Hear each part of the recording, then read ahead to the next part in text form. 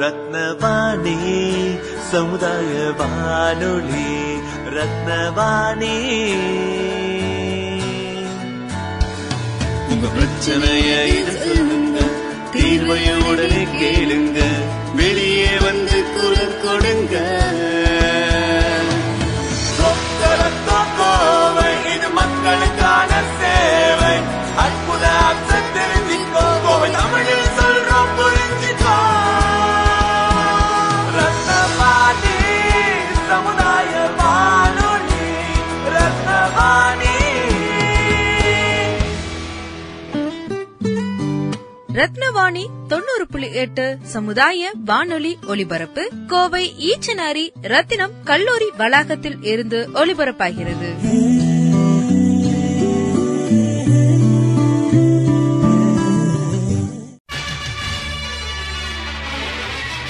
நம்ம ரத்னவாணி சமுதாய பண்பலை 90.8 கருங்கல்லை சிற்பமாக செதுக்கிய சிற்பிகள் போல தடைக்கற்களை படிக்கற்களாக மாற்றி வெற்றி வாகை சூடிய சாதனையாளர்களை கொண்டாடும் வெற்றி சிகரம். வெற்றி நிச்சயம், இது வேத சத்தியம். கொள்கை வெல்வதே நான் கொண்ட லட்சியம். ரத்னவாணி சமுதாய வானொலி 90.8 இணைஞ்சிருக்கீங்க. நான் உங்கள் சிநேகிதன் மகேந்திரன். இது வெற்றி சிகரம் நிகழ்ச்சி. இன்றைய வெற்றி சிகரம் நிகழ்ச்சியில் காளான் வளர்ப்பு முறை பற்றி பேசுறதுக்காக அமிர்தா வேளாண்மை கல்லூரி மாணவிகள் சஞ்சனப்பிரியா, ஆதிரா 2 பேரும் வந்திருக்காங்க. வணக்கம். வணக்கம். வணக்கம் சார். அவங்கள அறிமுகப்படுத்திக்கோங்க. என் பேர் சஞ்சனப்பிரியா. நான் வந்து அமிர்தா காலேஜ்லேருந்து வரோம். ஸோ நான் இப்போ வந்து உங்களுக்கு காளான் வளர்ப்பு முறை எப்படிங்கிறது சொல்லிக் கொடுப்போம். வணக்கம், என் பேர் ஆதிரா. நானும் அமிர்தா வேளாண்மை கல்லூரியிலேருந்து தான் வரேன். இப்போ நாங்கள் வந்து ராவே ப்ரோக்ராம் பண்ணிகிட்ருக்கோம். அப்போது அந்த ப்ரோக்ராம் மூலமாக விவசாயிகளுக்கு யூஸ்ஃபுல்லாக இருக்கிற கொஞ்சம் தகவல்கள் எல்லாருக்கும் சொல்லி கொடுத்துருக்கோம். இந்த காளான் வளர்ப்பு முறைகளை பற்றி சொல்லுங்கள். காளான் வளர்ப்புங்கிறது வந்து ஃபஸ்ட்டு எடுத்தோடனே நமக்கு வந்து காளான் வந்து சில வடிவங்களையும் இருக்கும், சில வந்து அமைப்புகளையும் இருக்கும். ஸோ அந்த காளான் வளர்ப்புக்கு நமக்கு தேவையான சில பொருட்கள் வந்து பார்த்திங்கன்னா காளான் வித்து, பாலித்தீன் கவர், பின்ன வந்து பார்த்திங்கன்னா இந்த வைக்கோல் அப்படிங்கிறது. ஸோ ஃபஸ்ட்டு எடுத்தோடனே நம்ம அந்த வைக்கோல் ஓரளவு எடுத்துகிட்டு அதை வந்து ஒரு 6 மணி நேரத்துலேருந்து 8 மணி நேரம் வரைக்கும் நல்லா ஊற வைக்கணும். ஊற வச்சுட்டு அதுக்கப்புறம் வந்து பார்த்திங்கன்னா அதை வந்து அதுக்கப்புறம் அந்த ஊற வச்ச இதை வந்து திரும்பியும் வந்து நம்ம சுடு தண்ணியில் நல்லா ஊற வச்சு எடுத்துகிட்டு அதை வந்து நல்லா உலர்த்தி காய வைக்கணும். அந்த காயறது வந்து என்னென்னா ஃபுல்லாக காயாமல் லைக் வந்து ஓரளவு ஈரப்பதம் இருக்கிற அளவுக்கு காஞ்சி எடுத்துகிட்டு அதை வந்து ஒரு பாலித்தீன் பேக்கில் வந்து 5 லேயராக ஒரு பகுதியாக வச்சுட்டு அதில் இந்த காளான் வித்து அப்படின்னு கிடைக்கும். நமக்கு கேட்டால் கிருஷி வித்யான் கேந்திரா அப்படிங்கிறதுல தான் நாங்கள் வாங்கி டெமான்ஸ்ட்ரேட் பண்ணி காமிச்சோம் ஃபார்மர்ஸ்க்கு சிறுகலந்தை வில்லேஜில்.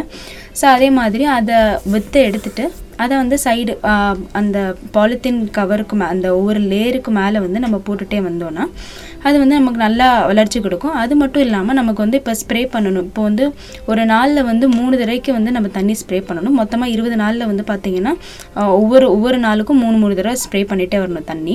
அந்த 20 நாளில் உங்களுக்கு நல்ல வளர்ச்சி கிடைக்கும். அது எப்படின்னா சைடில் வந்து நம்ம அந்த ஓரளவு ஒரு ஓட்டை போட்டுட்டு அதுக்கப்புறம் நம்ம அந்த தண்ணியை ஸ்ப்ரே பண்ணும்போது நமக்கு வந்து நல்ல அந்த காளான் வளர்ச்சியோட இது நமக்கு தெரியும். காளானுடைய வகைகள் என்னென்னலாம் இருக்கு? மொத்தம் வந்து 20,000 வகையான காளான் இருக்குது. இந்தியாவிலே பார்த்தீங்கன்னா 2,000 வகையான காளான்கள் இருக்குது. ஆனால் நிறையவே வளர்க்குற காளான் எதெல்லாம் வளர்க்குறாங்கன்னா இந்த சிப்பி காளான், மொட்டு காளான், பால் காளான் இதெல்லாம் தான் வளர்த்துட்ருக்காங்க. அப்போது காளான் வளர்க்குறதுக்கு முன்னாடி வந்து நம்ம தெரிஞ்சுக்கணும் எதெல்லாம் எப்படி நச்சுத்தன்மை இருக்கிற காளானை, அப்புறம் எப்படி வளர்க்கலாம், வளர்க்க யூஸ்ஃபுல்லாக இருக்கிற காளான் எப்படி தெரிஞ்சுக்கணும்னு நம்ம பார்த்துக்கணும். அப்போது இந்த நச்சுத்தன்மை இருக்கிற காளான் பார்த்திங்கன்னா அதோட தலைப்பகுதி இல்லைன்னா இந்த தண்டு பகுதி எப்போவுமே சிகப்பு கலரில் இருக்கும். அது மட்டும் இல்லாமல் அதை நம்ம இப்போது வெட்டும் போதும் அதோட கலர் மாற தெரியும். நீல கலர்லாம் பச்சை கலர் ஆகும். இப்போ நம்ம வளர்க்குற காளான்னா அது வெள்ளை கலரில் வளர்ந்து வரும். இப்போது பறித்து எடுத்துட்டோன்னா அது ஒரு லைட்டு மஞ்சள் இல்லைன்னா ப்ரௌன் கலர் மாதிரி தான் இருக்கும். அப்போது அந்த கலர் சேஞ்ச் எல்லாம் வச்சு நம்ம தெரிஞ்சுக்கலாம் நச்சு இருக்கிற காளானா இல்லையான்னு.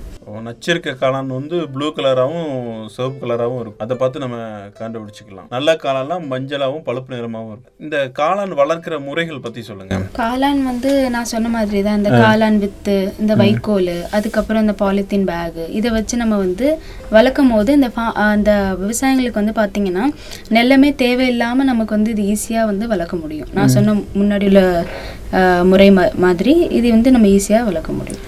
இது எதுக்கும் இது வளர்க்குறதுக்குன்னு சொல்லி தனியாக எதுவும் இடம் வச்சுருக்கணும்? அதுக்கு வந்து தனி இடங்கிறது இல்லை. ஆனால் வந்து நமக்கு வந்து சுற்றியுள்ள பகுதியில் வந்து பார்த்திங்கன்னா எந்த ஒரு நோய் இதெல்லாம் எதுவுமே இல்லாமல் இருக்கணும். ஸோ அப்போ தான் வந்து அந்த மஷ்ரூமையும் நம்ம அது வந்து அஃபெக்ட் பண்ணாமல் இருக்கும். அது மட்டும் இல்லாமல் இந்த நம்ம யூஸ் பண்ணுற இது வைக்கோல் இது எல்லாமே நமக்கு சுத்தமாக இருந்தால் மட்டும்தான் அதோட இது வந்து நல்லா வரும். இல்லை இந்த மாதிரி செட் எதுவும் போடணும் அந்த மாதிரி இருக்கா? இப்போ வீட்டிலேயே வளர்க்குறோம், கொஞ்சமாக ஸ்மால் ஸ்கேலில் வளர்க்குறோம்னா கவர்லேயே நிறைய கவர்லேயே கட்டி அப்படியே வளர்த்துக்கலாம். இப்போ நம்ம லார்ஜ் ஸ்கேலாக வளர்க்க போகிறோம்னா ஒரு ரூம் நிழலாக இருக்கணும், அந்த ரூம் ஷேடாக இருக்கணும், டார்க் அது இருட்டு ரூமில் தான் வந்து ரொம்ப நேரம் வந்து வெயிலில் நம்ம வைக்க முடியாது. கவரில் பண்ணுற மாதிரியே வைக்கோல் பெட், அந்த நஞ்ச வைக்கோல் வச்சு பெட் மாதிரி போட்டு அதுலேயே. இது நம்ம நிறைய வளர்க்குறோம்னு வச்சுக்கோங்களேன். இதை வந்து மார்க்கெட்டிங் சந்தைப்படுத்துறதுக்கு என்ன வாய்ப்புகள் இருக்குது? சந்தைப்படுத்துறதுக்கு நிறைய வாய்ப்புகள் இருக்கு. இப்போ வந்து நிறைய பேர் வந்து ஆரோக்கியமான உணவு சாப்பிடணும், அதனால சைவ உணவு தான் நிறைய பேர் விரும்பி சாப்பிட்றாங்க. அதனால இப்போ அசைவ உணவு சாப்பிட்டு இருந்தவங்க திடீர்னு சைவம் ஆகுறவங்க இருக்காங்கன்னா அவங்களுக்கு அந்த கறிக்கு பதிலாக வந்து காளான் பயன்படுத்துகிறாங்க. இப்போ அவங்க அதுதான் விரும்பி சாப்பிட்றாங்க. தமிழ்நாட்டில் வந்து நிறையவே சைவ உணவு சாப்பிட்றவங்க இருக்காங்க, அவங்களுக்கெல்லாம் காளான் ரொம்பவே பிடிக்கும். ஆனால் தமிழ்நாட்டில் தான் இந்த காளான் வளர்க்குறவங்க கொஞ்சம் கம்மியாக இருக்காங்க. அதனால் இப்போ வந்து காளான் வளர்க்குறதுக்கு போனீங்கன்னா நிறையவே மார்க்கெட்டில் டிமாண்ட் இருக்கிறதுனால நிறைய வருமானம் கிடைக்கும். அது மட்டும் இல்லாமல் இந்தியாவே இந்த உலகத்துலேயே வந்து காளானோட எக்ஸ்போர்ட்டர் இந்தியா தான் செகண்ட் பொசிஷனில் இருக்காங்க. அப்போது குளோபல் மார்க்கெட்லேயுமே வந்து நிறைய சான்சஸ் இருக்குது. இப்போ ஒரு காளான் நம்ம வளர்க்குறோன்னு வச்சுக்கோங்க, நம்ம அந்த காளான் அறுவடை பண்ணி வெட்டி எடுத்ததுக்கப்புறம் அது எவ்வளோ நாள் கெட்டு போகாமல் இருக்கும்? அது வந்து பார்த்தீங்கன்னா ஒரு நாள்லேருந்து ஒரு 3 நாள் வரைக்கும் அது கெடாமல் இருக்கும். அது வந்து நம்ம ஒரு வகை இருக்குது. இப்போ ஆயிஸ்டர் மஷ்ரூம்னா அது வந்து ஒரு வாரம் வரும். ஸோ அதுக்கு வந்து அதுக்கு ஏற்ற மாதிரி ஒரு நாள் இருக்குது, அது கெடாமல் இருக்குது. காளானுக்கு என்னென்ன பயன்கள்லாம் இருக்குது? பயன்கள் வந்து பார்த்தீங்கன்னா ஃபஸ்ட்டு நமக்கு இப்போ வந்து நம்ம இந்த விவசாயிகளுக்கு வந்து ரொம்பவே உதவியாக இருக்கிறது வந்து மஷ்ரூம் ப்ரொடக்ஷன். ஏன்னா அது வந்து நிலமே அதுக்கு தேவை கிடையாது. ரெண்டாவது வந்து பார்த்தீங்கன்னா அதிகமாக வந்து உற்பத்தி பண்ண முடியும். இப்போ எவ்வளோ தான் நீங்கள் வந்து கம்மியாக காசு போட்டாலுமே அதை நீங்கள் 2 மடங்காக எடுக்கலாம். அதே மட்டும் இல்லாமல் ரீசைக்ளிங்னு சொல்லுவாங்க, ஃபார்ம் ரெசிடியூஸ் அப்படிங்கிறாங்க. அது அப்படின்னா என்னென்னா இந்த வைக்கோல்லாம் இருக்குல்ல, அது வந்து அதை வாங்கி இப்போ நம்ம எல்லாம் கட்டி வேஸ்ட்டாக போகிறத விட இந்த மாதிரி யூட்டிலைஸ் பண்ணும்போது அது ஒரு தனியாக வந்து ஒரு பிஸ்னஸ் மாதிரி நம்ம ஆரம்பிக்கலாம். ஸோ அதுக்கு வந்து ரொம்ப யூஸ்ஃபுல்லாக இருக்கும். அதே மாதிரி இந்த அன்எம்ப்ளாய்மெண்ட் ப்ராப்ளம்ஸ் அதெல்லாம் இருக்கிறவங்க இவங்க வந்து இது ஸ்டார்ட் பண்ணால் கூட ஒரு நல்ல ஒரு எம்ப்ளாய்மெண்ட் ஆப்பர்ச்சுனிட்டி நமக்கு நிறைய. மட்டும் இல்லாமல் வந்து இந்த காளானில் வந்து நிறைய விட்டமின் டி, செலீனியம், நிறையவே ஊட்டச்சத்து இருக்குது. அப்போது இது சாப்பிட்றதால மக்களுக்கு உடம்புக்கு ரொம்ப நல்லா இருக்கும். இது வந்து இந்த இதய நோய் அப்புறம் இந்த கொலஸ்ட்ரால் எல்லாம் கட்டுப்படுத்தவும் ரொம்ப ஹெல்ப்ஃபுல்லாக இருக்குது. இது மட்டும் இல்லாமல் இப்போ வந்து இந்த மாத்திரை உற்பத்தி பண்ணுற கம்பெனிஸ் எல்லாம் வந்து மஷ்ரூம் வாங்குறாங்க. அதுலேருந்து வந்து கொஞ்சம் காம்பவுண்ட்ஸ் வந்து மாத்திரையை ஆட் பண்ணி இறக்குறாங்க. இப்போ ஒரு முறை நம்ம வளர்க்குறோம்னு வச்சுக்கோங்களேன், வைக்கோல்லாம் நீங்கள் சொன்ன மாதிரி ஒரு பாலித்தீனில் போட்டு 5 லேயராக போட்டு நம்ம வைக்கோல்லாம் போட்டு நம்ம வளர்க்குறோம். வளர்த்ததுக்கப்புறம் நம்ம காளானை அறுவடை பண்ணுறோம். 20 நாளில் உற்பத்தி ஆகும். நம்ம அந்த உற்பத்தி ஆகிற காளானை நம்ம இப்போ அறுவடை பண்ணி எடுத்துடுறோம். எடுத்ததுக்கப்புறம் அதே வைக்கோலை பயன்படுத்த முடியுமா அல்லது அது வேஸ்டேஜ் தான் போகும்? திரும்பி பயன்படுத்த முடியாது. ஏன்னா நம்ம ஆல்ரெடி வந்து வளர்த்துட்டோம். அது வந்து அடுத்த செட்டு வைக்கோல் எடுத்து திரும்பவும் நம்ம அது மாதிரிலே பண்ணி புதுசாக தான் நம்ம இது பண்ண முடியும், அதே வைக்கோல்ல நம்ம பயன்படுத்த முடியாது. அப்படி தானே? நீங்கள் விவசாயிகள்லாம் போய் சந்திக்கிறீங்க, அவங்கள்ட்ட இதை நீங்கள் சொல்லும் போது அவங்களுடைய வரவேற்பு எப்படி இருக்குது? நாங்கள் இப்போ சிறுகலந்தை அந்த பகுதியில் தான் விவசாயிகள் எல்லாம் பார்த்துட்டு இருக்கோம். அப்போ அவங்களுக்கு வந்து இந்த காளான் வளர்க்குறத பற்றி ஒரு டெமான்ஸ்ட்ரேஷன் மாதிரி கண்டக்ட் பண்ணியிருந்தோம். அப்போ அவங்க ரொம்பவே இன்ட்ரெஸ்டடாக இருந்தாங்க. விதை எங்கே கிடைக்கும், எப்படி வளர்க்குறது, எங்கெல்லாம் வளர்க்குறது, இதால் வருமானம் எவ்வளோ கிடைக்கும், எல்லாமே எங்ககிட்டேருந்து தெரிஞ்சுட்டு அவங்களே சொன்னாங்க, நீங்கள் முடிஞ்சால் இங்கே 2 கவரில் மஷ்ரூம் கட்டி வளர்த்து காட்டி கொடுங்க நல்லா சொன்னாங்க. அப்போது நாங்கள் இப்போ வந்து அதுக்காக ஸ்டெப்ஸ் எடுத்துகிட்டு. இப்போ என்னென்னா இந்த விவசாயிகளுக்கு வந்து காளான் வளர்ப்பு முறை அப்படிங்கிறத பற்றி நீங்கள் ஏதாவது மாடலாக எதாவது ஃபார்ம் பண்ணி வச்சுருக்கீங்களா அல்லது உங்கள் கல்லூரியில் இதுக்கு எப்படி பண்ணணும் அப்படிங்கிறத சொல்லித்தரீங்களா? எங்கள் கல்லூரியில் ஃபார்மு அந்த மாதிரிலாம் எதுவும் பண்ணலை. ஆனால் நாங்கள் எப்படி அதை ப்ரொடியூஸ் பண்ணணும் அப்படிங்கிறத சொல்லித்தரோம். அது இல்லாமல் நாங்கள் சிறுகலந்தை வில்லேஜில் வந்து அதை வச்சு ஒரு டெமான்ஸ்ட்ரேஷன் செயல்முறை கூட நாங்கள் வந்து நடத்தியிருக்கோம் ஆல்ரெடி. ஸோ அதில் வந்து ஃபார்மர்ஸ்க்கு எப்படி எப்படி பண்ணணும் அப்படிங்கிறது லைவாகவே நாங்கள் சொல்லி காமிச்சோம் அவங்களுக்கு. இந்த காளான் வளர்க்குறவங்க என்னென்னலாம் பண்ணக்கூடாது? என்னெல்லாம் பண்ணக்கூடாதுன்னா, எப்போவுமே இந்த காளான் வளர்க்குறது வந்து நிழல் பகுதியில் தான் பண்ணணும். இருட்டு அறை இல்லைன்னா நிழலாக இருக்கிற இடத்துல தான் பண்ணணும். இது வந்து வெயில் பட்டுச்சுன்னா காளான் நல்லா வளராது.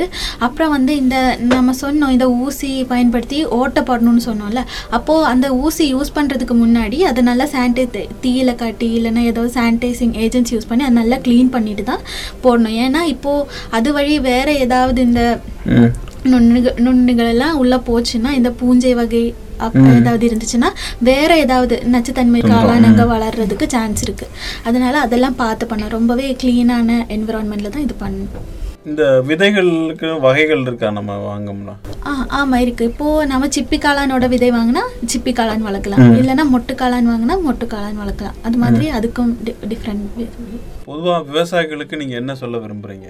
இந்த மஷ்ரூம் ப்ரொடக்ஷனே வந்து நம்ம நிலம் பண்ணும்போது அதுதான் வந்து ஒரு மெயினான பயனை. அந்த நிலம் இல்லாமல் நம்ம பண்ணும்போது அவங்களுக்கு வந்து இப்போது ஒரு குறிப்பிட்ட அமௌண்ட் அவங்க அந்த இதில் போட்டால் அவங்க வந்து அதை டபுள் மடங்காக எடுக்கலாம்.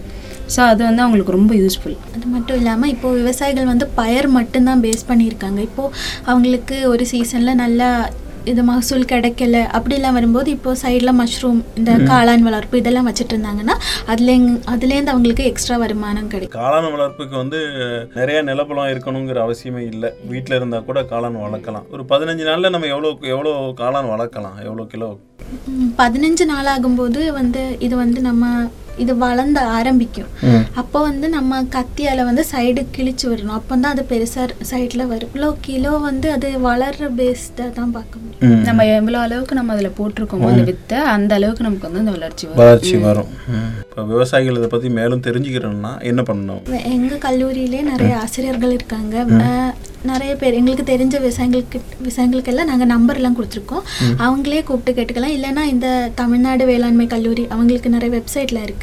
அப்புறம் கவர்மெண்ட் வெப்சைட்ஸ் எல்லாம் நிறையவே இருக்குது. இல்லைன்னா பக்கத்தில் ஏதாவது கிருஷி விக்யான் கேந்திரா அப்படியெல்லாம் இருக்கான்னா அங்கேயே போய் கேட்டு தெரிஞ்சுக்கலாம். அவங்களுக்கு தேவையானது அவங்களே பண்ணி கொடுத்துருவோம். அதை இதை பற்றி தெரியணும்னா அதை ஒரு தடவையாவது நம்ம அதை போட்டு பார்க்கும்போது தான் நமக்கு அது தெரியும் எவ்வளோ அளவுக்கு நமக்கு வருது அப்படிங்க. மஷ்ரூம் ப்ரொடக்ஷனில் வந்து அந்த வித்தை கட்டி முடிச்சுட்டு அதை வந்து இருட்டறையில் வைக்கணும். அதுதான் நம்மளது அதில் மெயின். இதில் இவ்வளவு நேரமும் நம்மளுடைய நிகழ்ச்சியில் கலந்துக்கிட்டு நம்ம நேயர்களுக்கும் கேட்டுட்டு இருக்கக்கூடிய விவசாயிகளுக்கும் இந்த காளான் வளர்ப்பு முறைகள் பற்றி நிறைய தகவல்களை வந்து பகிர்ந்துக்கிட்டீங்க.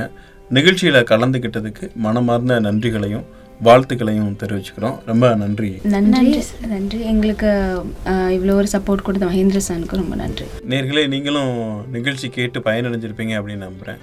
மீண்டும் மற்றும் ஒரு நிகழ்ச்சியில் உங்களை சந்திக்கும் வரை உங்கள் அன்போடும் ஆதரவோடும் விடைபெறுகிறேன். உங்கள் சிநேகிதன் மகேந்திரன்.